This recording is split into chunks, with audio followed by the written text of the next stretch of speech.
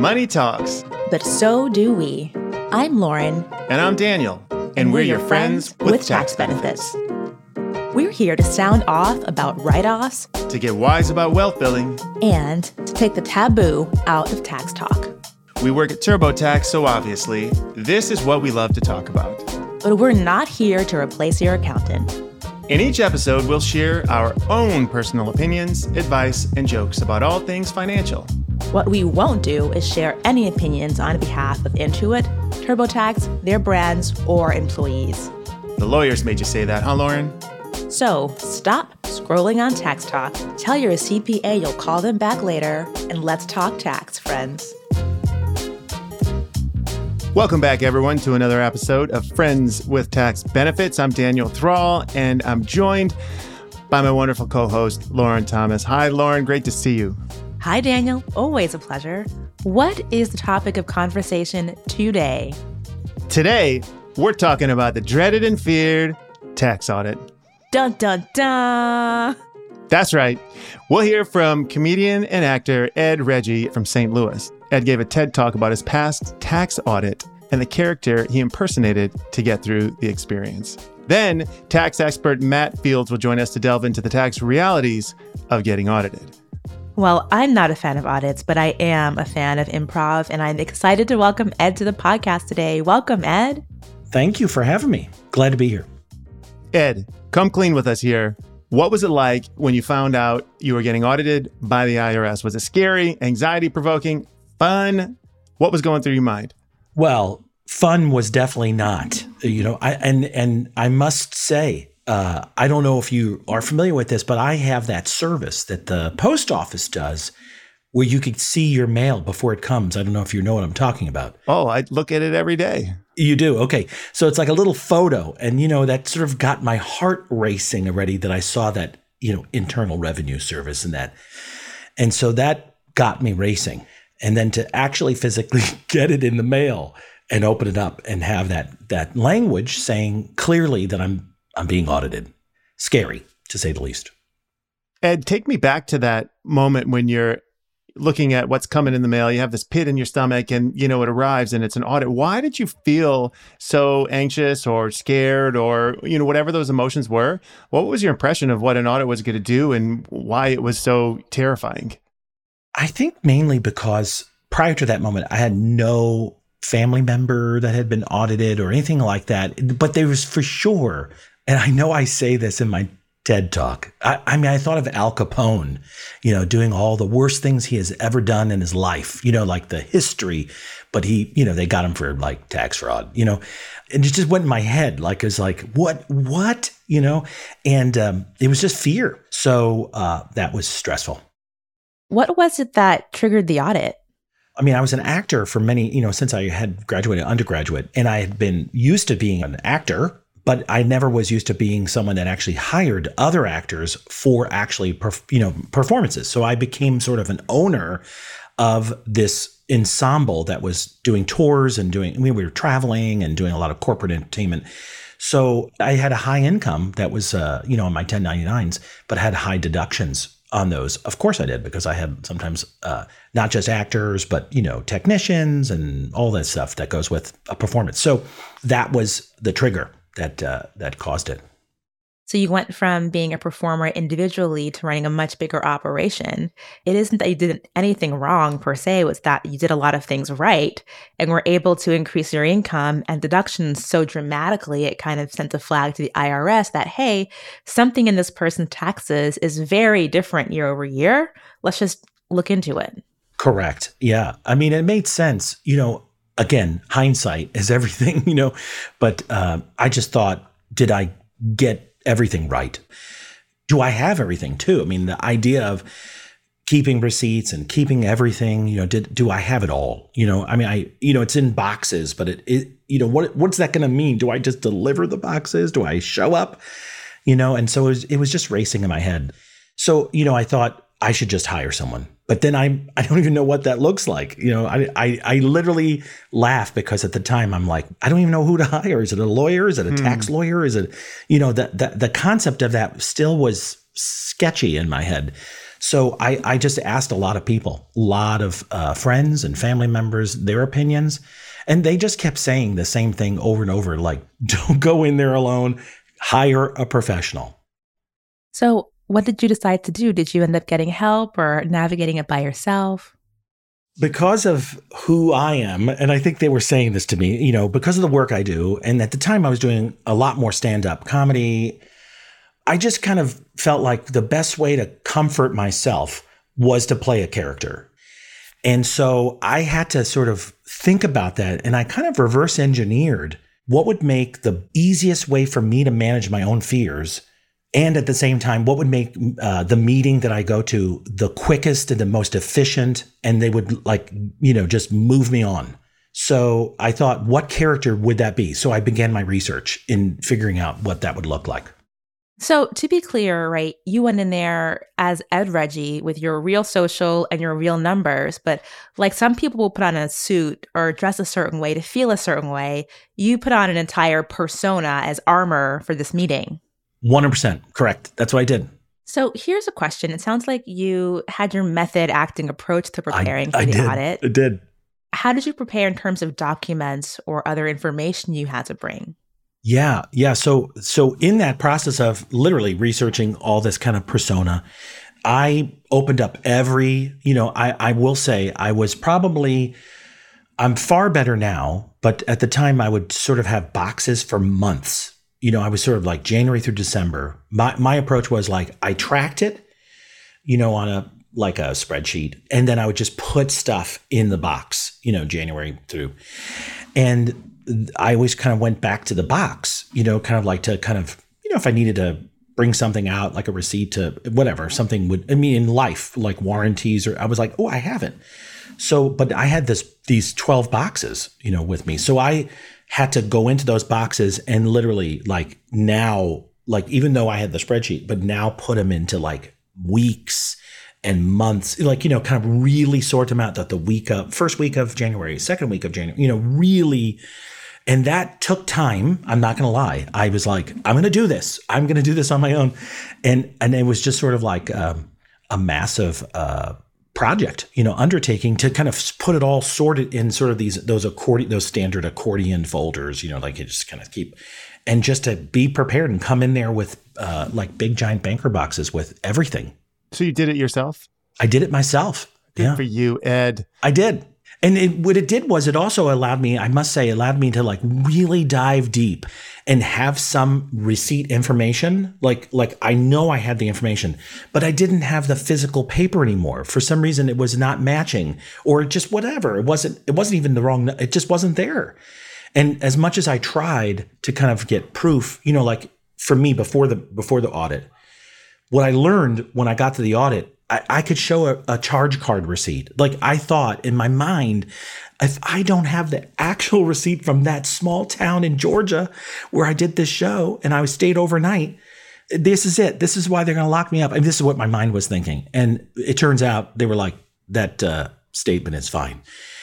So I went through a series of days because, you can't get through everything, and they're very efficient and they want to be, orderly. And so, I went through, I think it was in the end, like the third day was like just 15 minutes, but the first two was, maybe a half an hour, 45 minutes of just going through the year. I mean, it literally was as boring as this, as me, like, it was like some kind of board game, like March 13th to do that. I mean, for me, it was like just seeking my data and giving it to them, like my proof, my evidence, and then explaining things, that was the other part too. It's like, so, what was that for? And I would just tell them and they were like, got it. So it sounds like the experience was a lot less scary going through it than you had imagined it to be and prepared for it to be in your mind, right? 100%. 1,000%. And I think that was the takeaway for me after I had worked myself up to kind of like, what will I do to survive this? But I do still think that because I took that time to kind of overthink it, for me, at least for me, it worked. Like to really be strategic and be like fully aware of what's going to happen, that it helped me. Yeah, I think about, the times when you, for example, over prepare for an interview, then the interview's not that bad. It's better than under preparing, That's it. Yeah. That's it. Looking back, what advice would you give others who have gotten a notice that they're being audited? Well, for sure, going to whatever system you have. For me, with spreadsheets and things like the box system, I just went to what I have and organized everything. And for me, that was the kind of the biggest thing that I think helped me looking back was like just to know that I have something. I do have something. I have access to something, and start there. Just kind of, for me, it was just starting someplace. So it sounds like if you did not do record keeping ahead of time, then that would have been daunting for you. Yes. Because if you do get audited, you can't prepare for it if you don't have anything to show them. Correct. I mean, there is some, I will say the caveat, there was some things that I had access to, like through my bank statements. So you can go in to download them, even a year old. It was amazing how much, I even went to my branch at the time and they were like, oh, we'll give you any copy of anything we've got that. And they were so helpful. Like even thinking about the character, as ridiculous as that was, but it was a way I kind of approached things at the time because I was so stressed. What it did was it gave me something to do. I think that's, if I didn't do that, I probably would have, had to hire someone last minute. I probably would have just let it go and then been like, okay, here, I'm going to hire someone. And, maybe a choice for many people, but for me, it just wasn't. There's a couple really good takeaways here. I think one is advice we often give people who are self-employed, which is keep good records, right? Making sure you're keeping track of expenses and documenting it. And the second one is that even if you happen to lose that one receipt, as long as there's some kind of paper trail of it, and for a lot of us, if you're paying with a credit card, there's a date, an amount, a location you spent it, typically with your bank or a credit card company that is still usable as documentation, right? Absolutely. That was a huge takeaway for me. Like even after the audit, the going forward of like, not that I want to lean on that as an excuse, but now I'm like, I feel good when I have a receipt, but I even feel great. It's like, I have something that is so, separated from everything else. So there's no question. Do you do your taxes differently or think about them differently after you've gone through this experience? Yes, 100%. Because it just made me realize that it's just really about being as organized as I can be. And so now I actually use more software, more mobile apps, more things that are like just, I want it to be easy. Software is like my friend. Ed, thank you so much for joining us today and sharing your story. Well, thanks for having me. Thanks so much. Yeah, thank you, Ed. And now I am so excited to talk to our tax expert, Matt Fields. Matt is an Ohio-based tax expert and a former soccer college athlete who has 18 years of experience in tax preparation. Matt, welcome to the podcast. Great to be here. Matt, I'm fired up to talk with you today because when I think of the tax industry, audit, which we're talking about today, is kind of like the horror movie version of tax. There's like romances or when, taxes go right on through. And then there's horror movies when you get audited and the IRS is asking for more info. Everybody's terrified of them. But what I want to ask you about is, what is the actual likelihood that a person is going to get audited? I know this differs by income brackets, but can you break down the likelihood of this horror movie outcome of being audited? And if you could break it down by income bracket so people who are listening can think, oh, I make this much, and here's what my likelihood is. So we only have estimates from the IRS data that we can glean out. But in general, your chances are less than 1 in 100 of being audited. So, and your chances go up based on your return and the situations that you have inside of your taxes. So if you're self-employed, or if you have rental properties, or if you have high income, whenever the IRS looks at your return through a computer grid and sees an opportunity to maybe gather in some more tax revenue, your chances of being audited go up. So it's no surprise that the higher the income bracket that you're in, the more likely it is that you are audited, or the higher level of tax credits that you have, the more likely it is that you're audited. But audited is kind of a broad term. So I think we should probably break it down into the types of audits, because just as you alluded to, there are different types of movies, right? There's the romance movies and there's the horror movies. There's definitely different types of audits, and they can feel very differently and be experienced very differently by the people going through them. So we should probably talk about that. I think that's a great point, Matt. I think audit is like the tax season horror, but a lot of people don't really know the plot to the audit genre. So can you break down for us what is an audit? What are the different types? What does that really mean for taxpayers? So almost all audits have an origin story, right? They have a backstory to every single audit. And the backstory to every single audit usually comes in the form of a letter. So one thing we have to differentiate is whenever we talk about audits, you have horror stories and sort of urban myths that come about by people that are often being victimized by fraudsters. The IRS never gives you a call to say, we're showing up today if you don't have $10,000. We're going to close down your business, or we're going to do these crazy things. That is always at the end of a very, very long process that you know about every step of the way. So if you're getting that type of call, this sounds like fraud. If the IRS is saying, meet me in a public place and bring gift cards to pay us off, that's not the IRS. I've had tax clients who were in the middle of an audit get that type of tax call and think that this was actually a part of the resolution and start to entertain that type of phone call simply because they were already in the process of being audited for something else and think, well, maybe this is how they're going to expedite my case. So it's not just people who are terrified of the IRS, which is a majority of the population, I think. It's also people that are in a legitimate dispute with the IRS that can be taken in by these tax fraudsters. That's a great point. So if the IRS is knocking on your door, calling out of the blue, or trying to slide into your DMs, it's maybe fraud. You should double check that before taking any further action, right? That's absolutely right. And it's actually very difficult to get the IRS to respond to you, even when you're in the middle of trying to resolve a dispute you have with the IRS. So they're not out proactively making phone calls.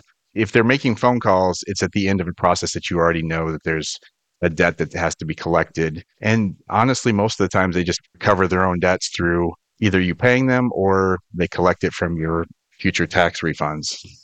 So if you do get a letter in the mail and it is legitimately from the IRS, what are the different types of audits that one might be experiencing? The most common, right, if we put it back into the genres of movies, is an IRS romance from the 1930s, right? Those were correspondence based. So it's the love letters that you get from the IRS. And for the most part, they're asking for additional information or to correct something that they see from their end as a mistake on your return. So let me give you an example. You fill out your taxes in early February, and then a week later, an extra W-2 shows up from a job you worked at a few weeks. And you don't do anything with it. And a few months later, the IRS sends you a love letter, right? They're opening salvo in this romance of correspondence that you have with them. And they say, listen, we noticed that we got an extra W-2 because they also get all the information from all of your employers, from your brokerage accounts, from the custodians that hold like stocks and bonds. They get all of that information as well. And they put together kind of a pro forma or an as-if return. And so they compare that to what you actually submitted. And if there's a deficit, a shortfall, you missed something, they may send out an auto correction letter that says, hey, you owe us a little bit extra money because we noticed that you missed a W-2. This tends to be a one-way street. They don't tend to send you a notice that says, hey, we noticed that we missed some information on your return. Here's some extra money that we owe you.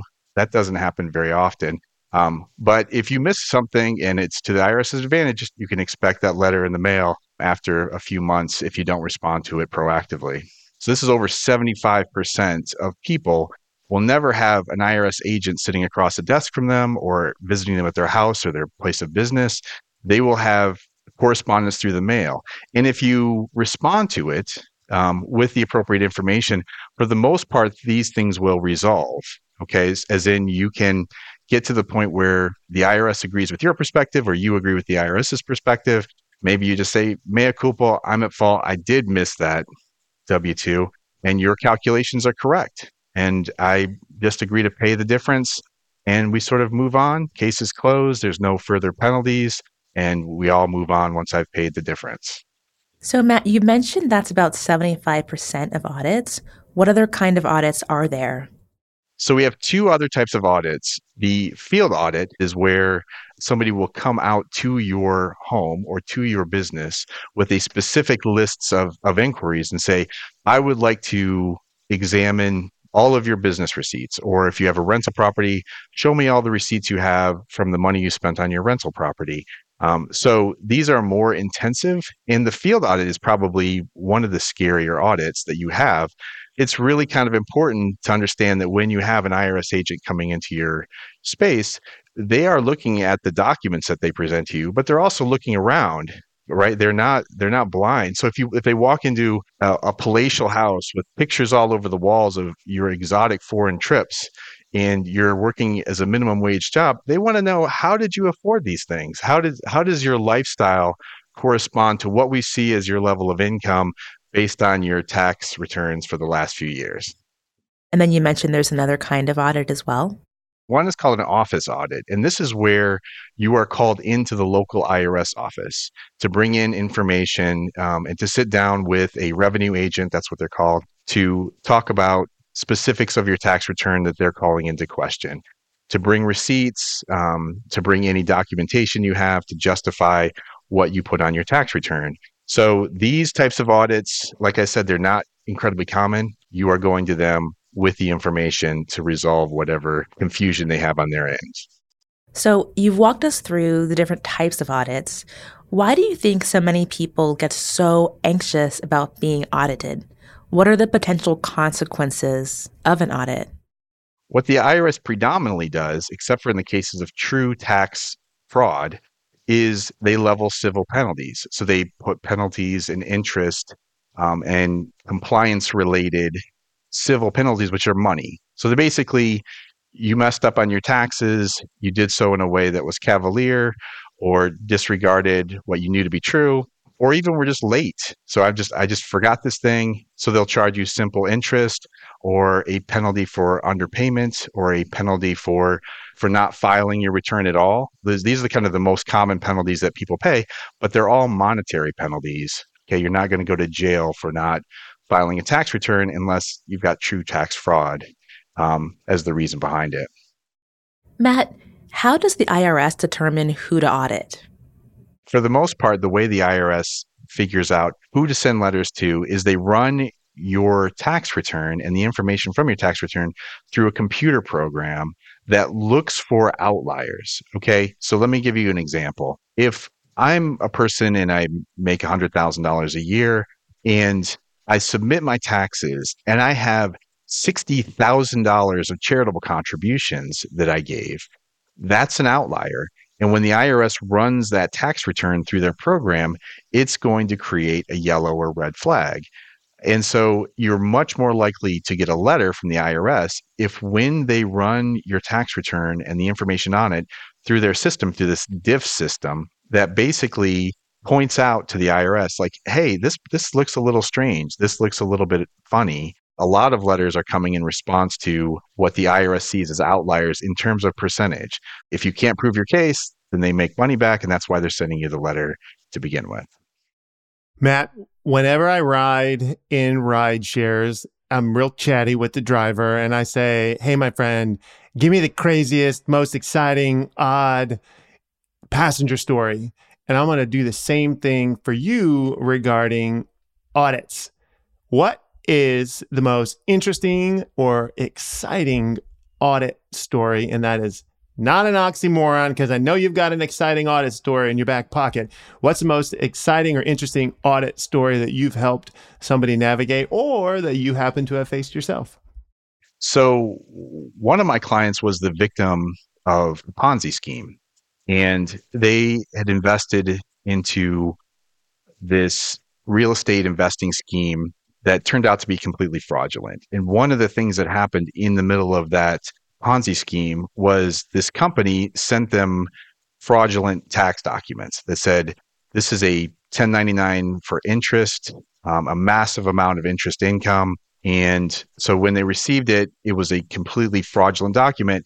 And so now you're arguing with the IRS that this document not only is incorrect, but that the source of these funds, well, they never received the funds. They were actually at a complete loss with all of the money that they invested, and now they're being asked to pay taxes on income that they never received.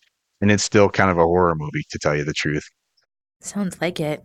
Matt, you mentioned that the IRS will only proactively reach out if you owe them money, but I know in some cases you might be looking at your own documentation and realizing you forgot to take a deduction or a credit, and in some cases you may be able to go back to them and say, hey, give me my coins. So what do you do if you realize that you missed a deduction or a credit or document that could end up getting you money back from the IRS? I love this question. Good question. Yes. So on the proactive side, when you feel like you should have been entitled to something that you didn't receive. So let me give you some concrete examples. A lot of people benefited greatly from the stimulus payments in 2020 and 2021. But some people didn't receive them for whatever reason. The IRS just didn't have their contact information. They didn't have their direct deposit information. So they never received them. And sometimes they didn't even need to file a return because they were under the income threshold. So for those people, they can go back and submit an original return and claim what they have missed. But for those people that say, wait a minute, I didn't receive the stimulus money, I was entitled to it. The IRS gave us a provision on the taxes in 2020 and 2021 to be able to claim missed stimulus payments, but I just forgot to put it on there. What can I do now? Well, I can actually go back and amend my return and claim the stimulus money that I should have been entitled to, send an amended return into the IRS. They'll process it, and eventually you'll not only receive the additional tax money that you were due, but interest on the taxes. So I just had a client that had a massive tax amended return and actually got almost $20,000 of interest from the IRS from all these back tax amounts that they were owed. So sometimes it's very beneficial to find these old amounts that you were owed from things you missed on your taxes. Well, I've learned so much today about the wonderful world of tax audits. Thank you so much for coming on and telling it to us from the expert side. Well, thank you for having me. And thank you so much to Ed Reggi and his alter ego for joining us today to share his story about his experience being audited and what he learned along the way. And thanks to you for listening to this episode of Season 2, Friends with Tax Benefits. See you next time, Daniel. Bye, everyone. Bye, Lauren. Friends with Tax Benefits is an Intuit TurboTax podcast presented by TurboTax Studios and made in partnership with Frequency Media. We're your hosts, Daniel Thrall. And I'm Lauren Thomas. From Intuit TurboTax, Jane Lahani is our executive producer, and Tony Melenda is our video producer. From Frequency Media, Jordan Rizzieri is our producer, Emily Krumberger is our associate producer, and Matthew Ernest Filler is our editor and sound designer. Concept development by Jessica Olivier, Jill Pachesnik, and Isabel Moncloa Daly. This podcast is available on Spotify, Apple Podcasts, Google Podcasts, and wherever podcasts are found.